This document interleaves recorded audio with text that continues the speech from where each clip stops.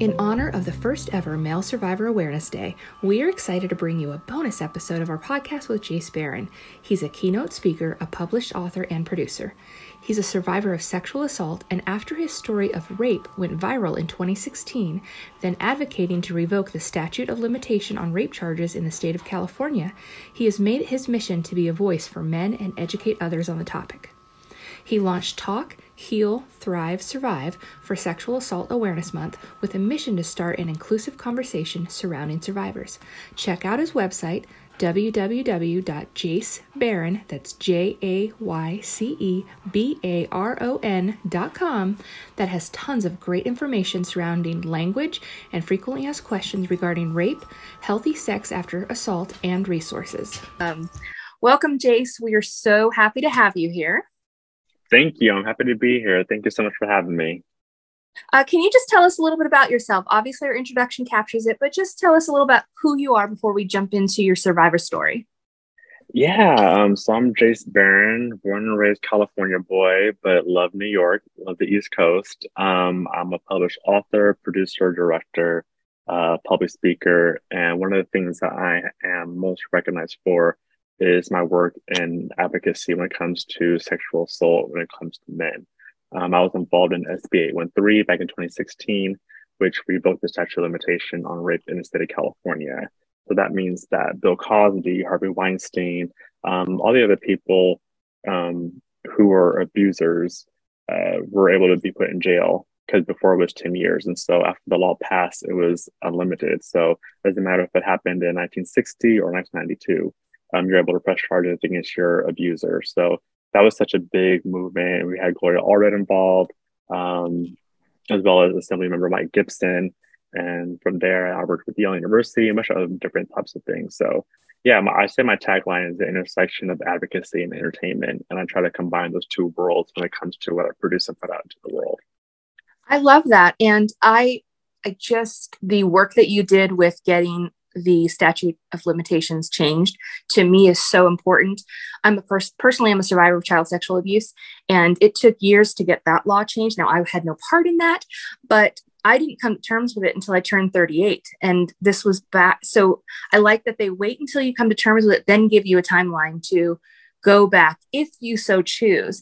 And I think that's important, because I've done research that says a lot of the male victims won't come forward for at least 20 years because they're not sure how to process it. So removing that restriction and allowing them to claim their survivorship, I think, is powerful. So thank you for putting in that work. I have to. How hard was it to get it changed? I came on at the tail end of the whole entire movement. And so what happened was I kind of came forward with my story publicly. I know we said this before, that it went viral. And so the people who were pushing the bill, as I remember Mike Gibson in particular, reached out to me to help pass the bill because they had no male voices. And so when it came to the press conference, I was the only male that was able to speak to the realities of what's going on in society. And so they threw me up on the news, and it was very fresh for me too. I think the article came out like on a Tuesday. I was flown on a plane on like Thursday. And so the whole thing publicly was very fresh and new. And I think because of, my work experience, dealing with public speaking in public arenas, I was able to kind of convey and articulate what I was going to say on TV. But I was still just very much in my head about what was happening, because that was not my brand before. All of it was very LGBT oriented, but it was more in the sense of lighthearted conversations, I should say. Yeah. And now you're a powerhouse advocate. I love it. It's kind of a whirlwind. It seems like you share your story, and all of a sudden you're sucked into this whole other world, and you're able to, touch other people and inspire them to come forward. Because as Hannah mentioned in our pre-interview, it's been very difficult to get men comfortable coming forward to share their story. And we want them to feel safe and not pressured to tell, but safe in that we're going to honor your story, and we're going to respect the fact that you survive that, and we're going to be a support system. So I love that you've agreed to do this, because maybe it will help men see that it's okay to talk about. You did nothing wrong. It doesn't challenge your manhood or anything. This is not something that you caused. And I'm hoping that this podcast with you really does bring that for some of the male members and listeners. So Yeah, and thank you for saying that and just being open with open arms, because it's a very new conversation. This situation is not news, but the conversation is. yes, And I think that a lot of men are not equipped to even have that, to even articulate what happened or even like recognize that's what happened. Because even for me, it happened several times before my life, that before the big one, I should say, but I didn't even recognize and identify that, hey, like that was assault back 10 years ago, before yeah, it was more violent. And so I think that we don't even have like the vernacular to even, say, nonetheless, even think about, like, we may think, oh, that was weird, but that's with women too. I've had several women come to me like, hey, this happened to me back in the 80s, and like I didn't really put that together, but yeah, yeah, that was assault. And so I think it's everybody. I think the thing about men coming forward is that it makes it a universal conversation, yes, because no one is exempt. We're all human, we're all people, and we all are powerful enough to overcome these things. exactly. And some of the male survivor stories that we're seeing aren't just physical abuse. Some of them are subtle manipulation and control, and they think they have to accept it because that's what a man does. And so the span of abuse that men have, I can't say tolerated, but I don't know of a better word, because they don't know better, because we're not giving them the tools and the knowledge that you don't have, that's not okay. I think we as a society have to do better in that regard, and give them just as many tools as we do women when it comes to abuse. So Absolutely. No, I 100% agree with that. okay, well, now I'm going to get into the questions here. Okay. Let's see here. Unfortunately, many people associate sexual assault to only happening to women, when in reality, 1 out of every 10 rape victims are actually male. You, as a male survivor yourself, how did you meet your abuser? And could you share a little about your experience? Now, I know you said it's happened multiple times, so pick the one that is, I don't want to say the most traumatic because that sounds terrible, but the one that really sparked your The one that's desire to come forward. Yeah, yeah, absolutely. And it's funny because um whenever I hear stats about like male survivors and stuff like that, I'm always like, that can't even be accurate, because again, like we said before, being able to like process emotionally and even like verbally what's happening, like I had thousands. Well, I'll start with the story. So I was approached online by a producer. At the time, I was in my mid 20s, kind of over the party phase, um, and wanting my big break. And this person approached me online, on an app. I'll be transparent about that. And they're like, "Hey, I had like my website, and like I wrote a book. My book had already come out. It's like, hey, like we really like your stuff. I know, I listen to your podcast. I would like to talk to you." And of course, me being, younger and eager to make it, having a producer from a very well-known studio reach out to me was like, of course, um, winning and going into a blindsided. And so he's like, let's meet up and we're gonna have a meeting. So I was like, okay, great. So we went to his house, and he was real. And I was like, great, this is my perfect opportunity. Like, I finally am able to get something. And he suggested we go out for drinks. I was like, okay, whatever. Um, and we went out, and then I don't remember. And I like I said, I've had a party phase. I'm not going to even sugarcoat that. So I In know there. how to tolerate alcohol. And this was significantly different, mostly because I had no recollection of leaving, and or even anything was going on. I think I had like 3 drinks that night, um, and that I remember. And I remember waking up and my attacker was on top of me, and I was back in his bed. And I woke up and I remember just seeing the silhouette of him, you know, thrusting. And I was able to get enough strength to kind of like nudge him off me. But then after that, I had passed back out. And then I woke up the next morning. He kicked me out the house. I stumbled to my car. I took a nap in my car because I couldn't drive. I was completely like lifeless.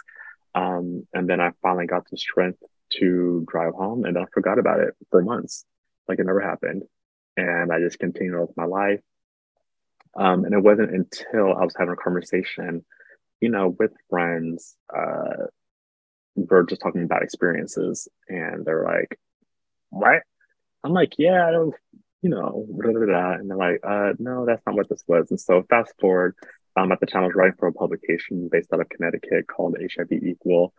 They've gone under since this, but I just, after probably another year of me processing and trying to go to therapy and not really working the way I wanted it to, I decided to just write about it and put it out there because I knew that I was not the only one.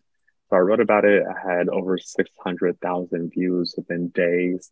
I had thousands of emails from people all over the world, mostly women too.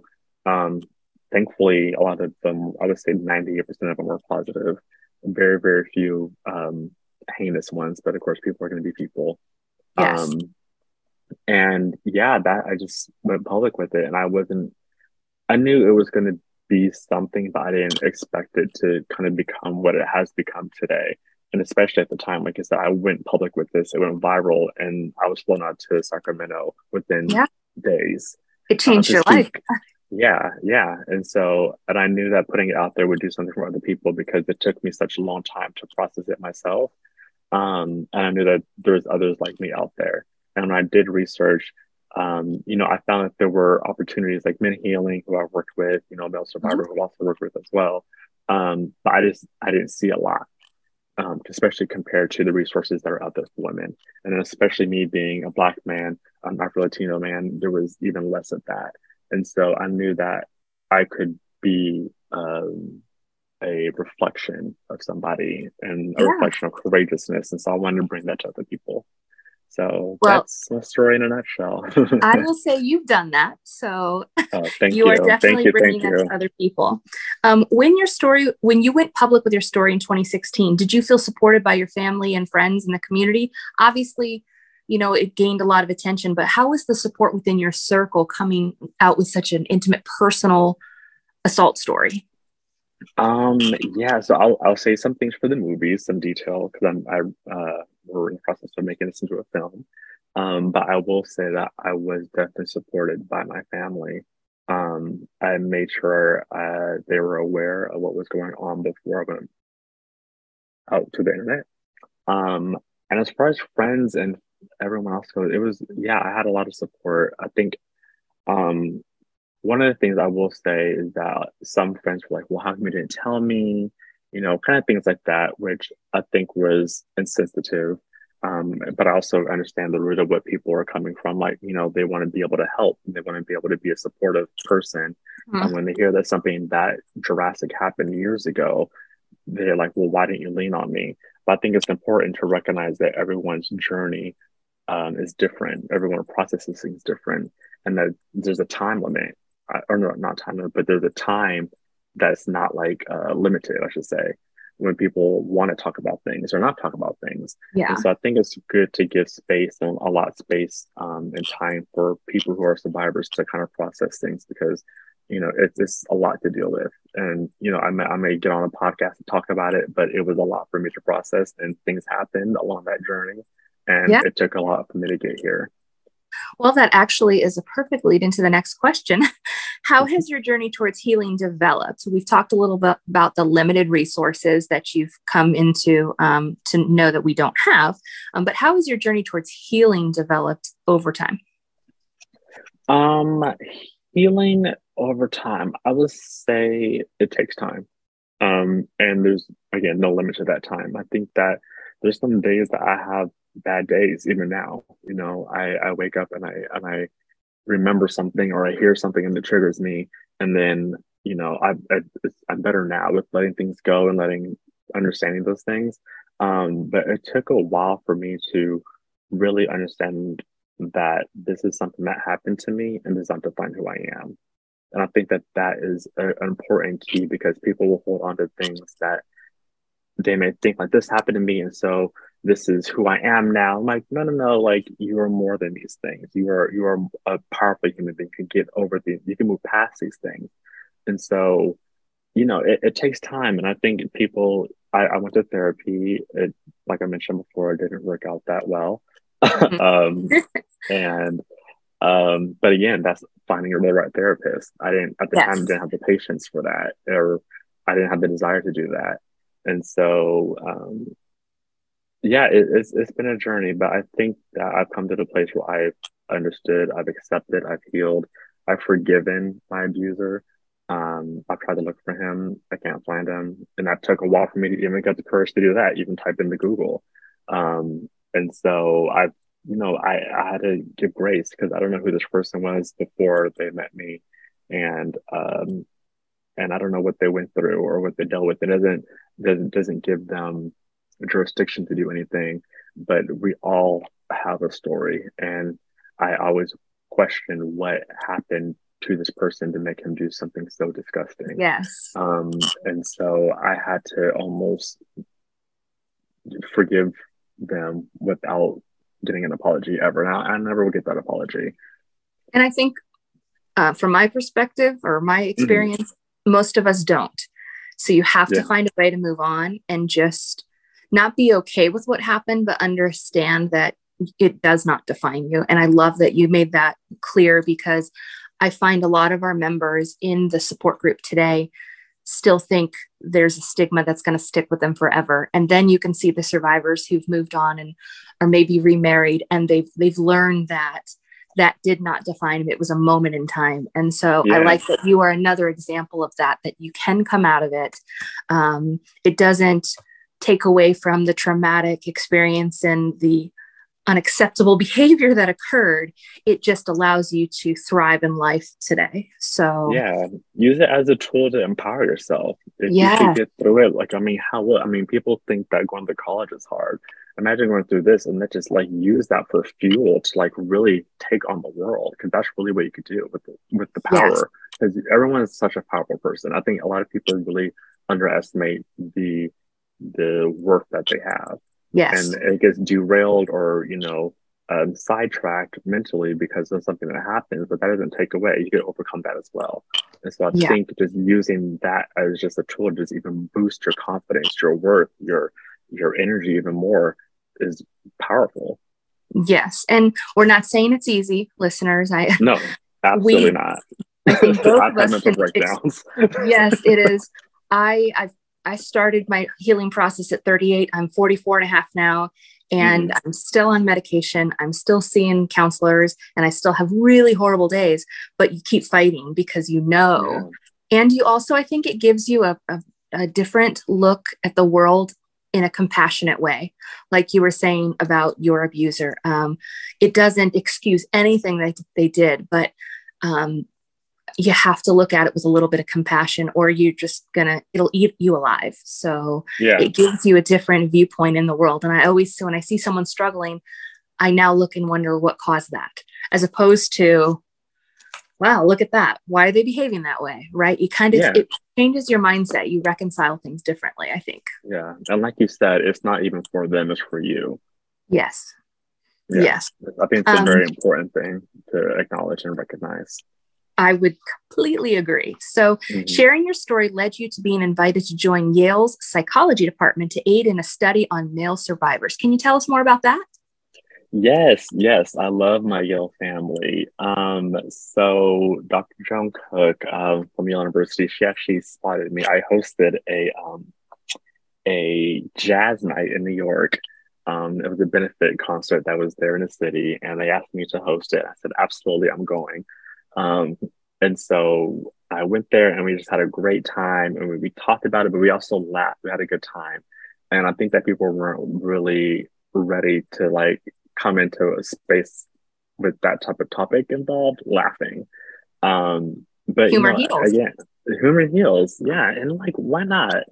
And so she actually had spotted me there, and a year later, she had reached out and was like, "Hey, I don't want to bother you. I know you're busy, but we have an advisory board position. We have a grant, and we're going to be doing I believe it was a 4-year study dealing with male survivors, and we'd love for you to be on the Wow. advisory board." And I said, "Absolutely. What? You're not bothering me at all."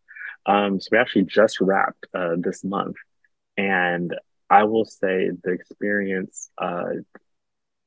I'm not. I went to college, but I don't come from academia, especially career wise.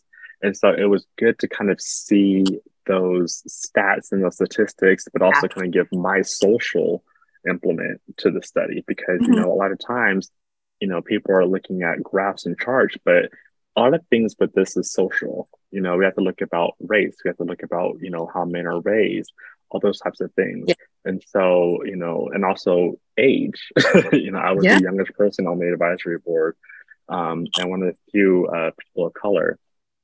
And so it was a really good study. We had over 2,000 applicants apply, and they did the study on, I want to say, 365 that were able to go through and finish the whole entire course. And we had peer mediators that were also volunteers that came and help it. And so it was really good. And one thing I will say about that study is that um, the people who were running the study, they kind of let the peer mediators kind of be the ones that are like the face of it and talk with the Mhm. survivors, because they realized that that was going to have an even more bigger impact if they could see somebody who Yeah. looks like them on the other end. A lot of it was through COVID as well, so these were Zoom calls that were happening. And so it was a really good study. They have a lot of great statistics. They're still kind of wrapping up that 4-year study Yeah. in like a giant book or thesis, whatever Uh-huh. they do. Um, and so, but I'm happy to share, those things and that news. And I hope that the study continues to go on with other different things. And I think, again, my whole thing with male survivors is the inclusiveness. It is, trans people, it is, women, cis people, like all these Yes. people are part of the conversation. And this is just one more notch of inclusivity to cater to a Yeah. certain demographic. So, will the study be available to the public in the next 6 months, do you think? Or I don't know how long it takes to wrap up a 4-year study. I do not know either, but I know it'll be public. So if you Okay. guys And you follow will me on share. social, yeah, Okay. please share, and I'll get that over to you as well. But That it'll would be be public amazing. information. Yeah. That's wonderful. And something that Hannah really believes in, when her post went viral, she really thought, wow, there's so many women affected. And then all of a sudden men started to reach out to her and there were Yeah. so many others that reached out. She's like, well, I'm going to make an inclusive community. And now we are literally open to anybody. If you are human, you are welcome. Hmm. And Absolutely. unless you're the abuser, obviously we block you for security reasons. But if you are human, we allow you in. And I'm finding that there aren't many completely inclusive groups out there. They're Yeah. very siloed. And did you find during the study that the participants didn't have places to go or didn't feel welcome in any support groups or anything that they attended? Um, I think that so I did that stuff is confidential, not included Okay. with me. So I was kind of on the outskirts of that. And I also want to give a shout out to Amy Ellis as well as Nova Southwestern in Florida. She was definitely a huge instrumental part of the study. Um, but I think that that says a lot, just even with the people that applied, the 2,000 people. That's huge, over 2,000. And also the people who did drop out because they didn't necessarily feel comfortable Mhm. talking about these things. And so I think that yes, there are limited resources, but there's also limited ways of having the conversation as well. Everyone's like, go to therapy or do this. I went to therapy, it didn't work. I Yeah. actually hated it. So I kind of had to do a different route that I kind of found Yeah. out on my own. And it wasn't really community based. I was going to get kind of immersed in the community until after I told my story online. But before that, it was really all just kind of self work that I had to do with my on my own, and I'm still doing it on my own to Yeah. this day. This was probably what 6, 7 years ago. and I'm still working on it today. Yeah. Um, and there's different outlets in different ways. So I think whatever works best for you is the most important thing. And if something doesn't work, then keep trying it till it does, or find something else. I do like that message because therapy does not work for everybody. It took me a long time to find the right therapist. And I think Hmm. that's important. Just because they're recommended to you doesn't mean it's going to be the person for you. So it's okay. Yeah, You're not, there's not always a connection. So move on to the others. But if therapy doesn't work, find something else because we are all different. But, and if you're not sure, there are people like Jayce, I'm sure you can message and ask what works for you, or you can just learn from stories. And I think people need to remember that you're going to get the same advice from people who don't understand. Go to therapy, hmm, do this, go do that. But the people who do understand might be able to give you a broader perspective on how to heal, what absolutely. you can do. So, Yeah. And I also okay. want to just piggyback something you said earlier about abusers. I've learned that some abusers are also survivors in the same Yes, they are. entity. Yes. And, and that kind of was something that I had to kind of process as well. Yes. Um, Even when it comes to grace and things like that. And so I think it's important to kind of acknowledge that, you don't know whatever person's background is. And also, you're not entitled to, I don't want to say do anything about it, but I think the work is more important within oneself. A lot of Yes. people ask, well, how can you even press charges, or how can you do this? I had to work on myself before I could even go down that route. On top Yes. of that, I'm still a black man in America, and it's the history of what that looks like in the court and when the law Yes. happens. And so I had to also think about that, and that's something that other survivors may have to consider when it comes to pressing charges. Yeah. I didn't press charges because Hmm. I didn't see the value in it today. And Yeah. I can only say that because he is somewhere being watched continuously. So there's really Hmm. no point in going through it for myself because it's just so Yeah. much to bring up. So it is a personal choice. And I think that's something people need to be a little bit more understanding about, not just instantly jump to the pressing charges. And I just want Yeah. to clarify, when I say if you're an abuser, you don't come into the support group, I think I mean if you're an active abuser to one of our members, we have Hmm. to block you for safety and security purposes. If you're going through, if you have a protective order and we let someone in, we can't let that other person in, even if they do need support. They might have to go somewhere else for a little Somewhere while. else. Absolutely. So Yeah. yes, I'm sure we have a lot of maybe reformed ones who are now survivors and coming to terms with their own things, but if they're actively, we have to, Yeah. there's safe and secure 86. for our current members. So Hmm. um, Absolutely. okay, on your website, Talk, Heal, Thrive, Survive, you have a great section that talks about a healthy sex life after an assault. What advice would you give to sexual assault survivors in this area? Take your time. Take your time. Everybody heals differently, and that is, for me, um, my thing was like my body was violated, and so like that was my big thing, and so of course there's so many things to do with your body, and that includes sex. And so when it comes to just healing from that, take your time. And again, something that happens to you does not define who you are. It is not. It is something that happens that will obviously have an effect in some way, shape, or form for the rest of your life. But it's also up to you to like navigate that effect. You know, how do you look at things? This perspective, and so definitely take your time. And also just I think sex is such a powerful thing, and just be mindful of like what you're doing, why you're doing it. There was a great show called I May Destroy You that Michaela Cole came out with, that kind of went through all these different types of emotions after assault, even being promiscuous.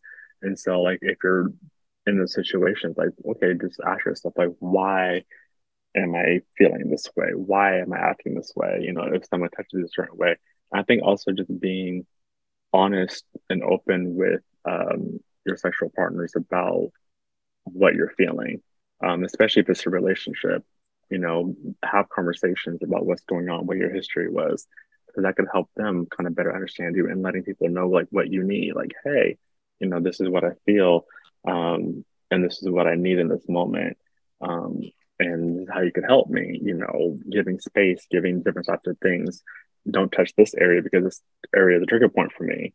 So I think just being vocal and being honest with whatever you're doing and also with yourself is the most important, and taking your time to do so. That I'm nodding my head so consistently. I don't know how they don't hear it on the podcast, because I'm in full agreement that I think we sometimes worry what the person that you're with is going to, what their reaction is going to be. We see that a lot with our members in the support group. What if is the question? What if they don't want to be with me because of this? Then that's not the right person for you.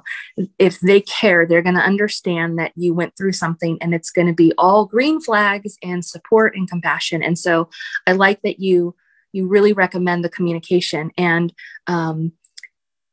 don't be afraid of their response, because that'll be your answer if it is not a positive Absolutely. one. Absolutely. So, yeah. If they're not mature enough to handle the conversation, they're not mature enough to do the do. Exactly.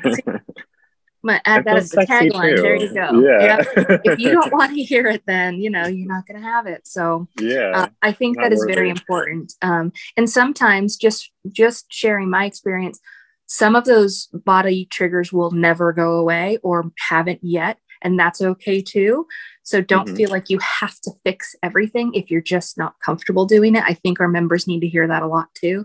Absolutely. It's okay to just let it go, but not necessarily get over it, if that makes sense. So, okay. I think you've kind of answered this a little bit, but I really would like a section just for people to hear it outright. What would you like to tell advocates about helping a victim of sexual assault?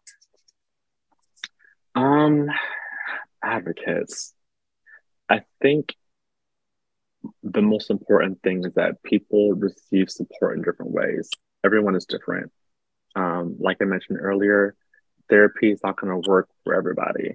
There's different ways of handling things. And I think this kind of this rule book of how to help people, I don't want to say it needs to be abolished, but it needs to be expanded. Because everyone has different needs and different responses. Not everything's going to work for the same person. And so I think just being open to hearing people and listening to people, and they kind of assessing from there, like what they need, because they might not even know what they need. But, if you're a psychologist or a psychologist, and you're listening, you're able to kind of more assess versus just kind of write something off. And I think also what's important is social needs as well. Trans people have different needs, Black people have different needs, Hispanic people have different needs, disabled people have different needs. Everyone has a different needs. And so when you kind of take into consideration all of those different things, there's going to be different outcomes. There's going to be different resources. And so I think taking all those things and I will say this is still very early on in the research part of it. So I think that the social part of analysis is even more important, because we don't even have the data to really properly assess, because there's so many people and there's so many stories that don't get told. Yes. I will say we're doing our survivor spotlights one a day through the month of October, and then we'll go to one a week. And I'm noticing that different populations of people openly say that very thing. I don't know what I need, but it's not what's provided to me. And I need to find like-minded resources so that they can help me in that regard. And I think that's something that we need to get away from the checklist of how to help, and really just have, here's an option book of all the ways that can help everybody. And we find the right page in the 2,000-page book or the 12 pages that work for you. But the standard checklist, I'm noticing, does not work for most survivors. So yeah. Then, like I said, everyone's different, and everyone has a different, 35 years, 42 years of lived experience, even outside of sexual trauma, that they react to things a certain way. It may not even have to be anything to do with sexual trauma. It could be something with their family, or, something that happened to them as a kid or as an adult or in college.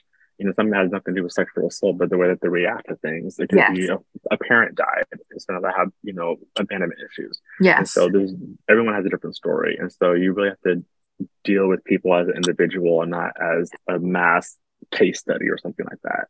Exactly. The circumstances of each person's life drive so many, possible needs that I don't know how we'll ever capture, but we do need to get better about, asking and talking and learning so that we can get better. Yeah. And listening too. Yes. That is something that we see, some of the survivors or even the ones currently in the situation in our group talk about, people want to help, and then they ask me to tell my story to them, and then they don't actively listen. They listen to respond or to give me a quick solution. They can fix it, and they're not actually listening. And so that's something I'd like to add to anyone listening now. If a survivor's willing, or someone going through it right now is willing to open up to you, listen with your whole heart and truly listen to understand, not to respond and to fix it. Just be there. So would you agree with that as someone who's been through this? 1010%. And if they ask you to respond, then go ahead. Yes. I love sometimes that. People just need a listening ear. Yes. Just to talk and process things. And sometimes, people think out loud. And so even if I've done this with other things too, where I'm just like, I'm thinking, so I'm just like talking it out, right? And that just helps me kind of like put things together. So some people are just talking just to categorize what they have in their head. Yeah. See, I like that. If they're trying to reconcile it, you're just a sounding board. Just be there, and don't be on your phone, pay attention, be involved. And I think, in my view, some of the younger generation forget to put their phone down when we're talking, and now some of the older generation, because as the phones get better, you don't want to put them down. But that is just a sign of respect for whoever you're talking to, especially when they're telling you something so powerful. So I like that. Well, with that, TikToks got the generation going crazy. Yes. I get so many. My uncles and aunts are sending TikToks all day, every day. I'm like, weren't y'all just shaming us for social media 10 years ago? I will be honest, I don't have a TikTok account. If it hits another social media avenue, I figure it's cool enough to get to me, but I don't have an account. Man, everyone's sending. Did you see this one? No, I don't have TikTok. Oh, no, sorry. One day I feel like I'm going to have to, because that's going to be the only way to communicate. But right now I'm holding out. Yeah, I have one, and it's pretty much there. Oh, okay. I would say, but in the entertainment industry, in that aspect, I can see that. So, but I like that you said it's there. It's there. It's there. I'm a little, I don't want to even say old school, because social media is not old. But I'm definitely Twitter, Instagram. Facebook. I think I get on there like once a month to like see my memories of that day. But yes. it's too much. It's too much going on. There really is. And if I find the more I get on social media, the less I actually live my life around me. So I have to limit it to sections, right? Okay, this is social media hour. So, exactly. Well, Jayce, is there anything else you'd like to add or say at all about anything before we sign off today? Yes. Well, first of all, thank you for having me. It was definitely a joy talking to you, and thank you for sharing your story as well. And just kind of giving those little tidbits and advice. Like I said, everyone's different, and so I'm pretty sure people took away something from you as a host as well. So thank you for being transparent with your journey and your story. And again, just kind of the advocates, just to reiterate, and even the psychologists out there, treat people as individuals. And I think it's really important to just really assess and really like fully listen and take into consideration all the things before giving advice. Because again, even for myself as a Black man, and this happened to me, there's very, very limited resources, and there's even more limited resources for trans people who are non-binary people. I still have a privilege in the space that I hold as a male survivor, and I think about all the different other people and the intersections that don't even have the resources. So I think just really just having community and bringing community together, so that it's like a whole conversation for everybody, And I pray that one day that we will all be able to come together and have a conversation like this, because it's so important. And I wanted to stop because, people do things because they feel that they can. And once people start speaking out and having resources and stuff like that and things like that, I think we'll be in a better place socially. I would agree with that completely. I think the fact that people are still timid to talk about such a topic keeps people being able to, or allows people to continue to do what they're doing. We need to shout from the rooftops that we're not going to tolerate it, but we need to do it as a unit, as a mass society. And I'm hoping with Me Too and Men Too that things are getting there. So I appreciate your last comments here, Jayce. And we're going to link up all your social media and all your websites. And when your video comes out, we're going to link your movie too, because now we're super fans. But I was honored the fact that you even accepted to do this bonus episode with us, excuse me. And I'm just so lucky to have been the one to talk to you. So thank you for joining us with our 4th episode ever. And I can't wait to see the things you're going to do in the world. I know that you've already done great things, but 20 years from now, I'm going to look back and be like, I remember Jayce and look at what he's done in the world. And I can't wait to see that. So I'm thrilled that the world has you. So thank you. Thank you. And likewise, it's the same to you. It's really just a matter of just speaking up and speaking out and having unified conversations. So just you even, hosting this podcast speaks volumes as well. So I also want to give you your kudos as well. Thank you. You don't have to do that, but I appreciate it. But that's what life's about. Give them the roses while they're here. I love it. Yes, I will accept that rose then. So thank you.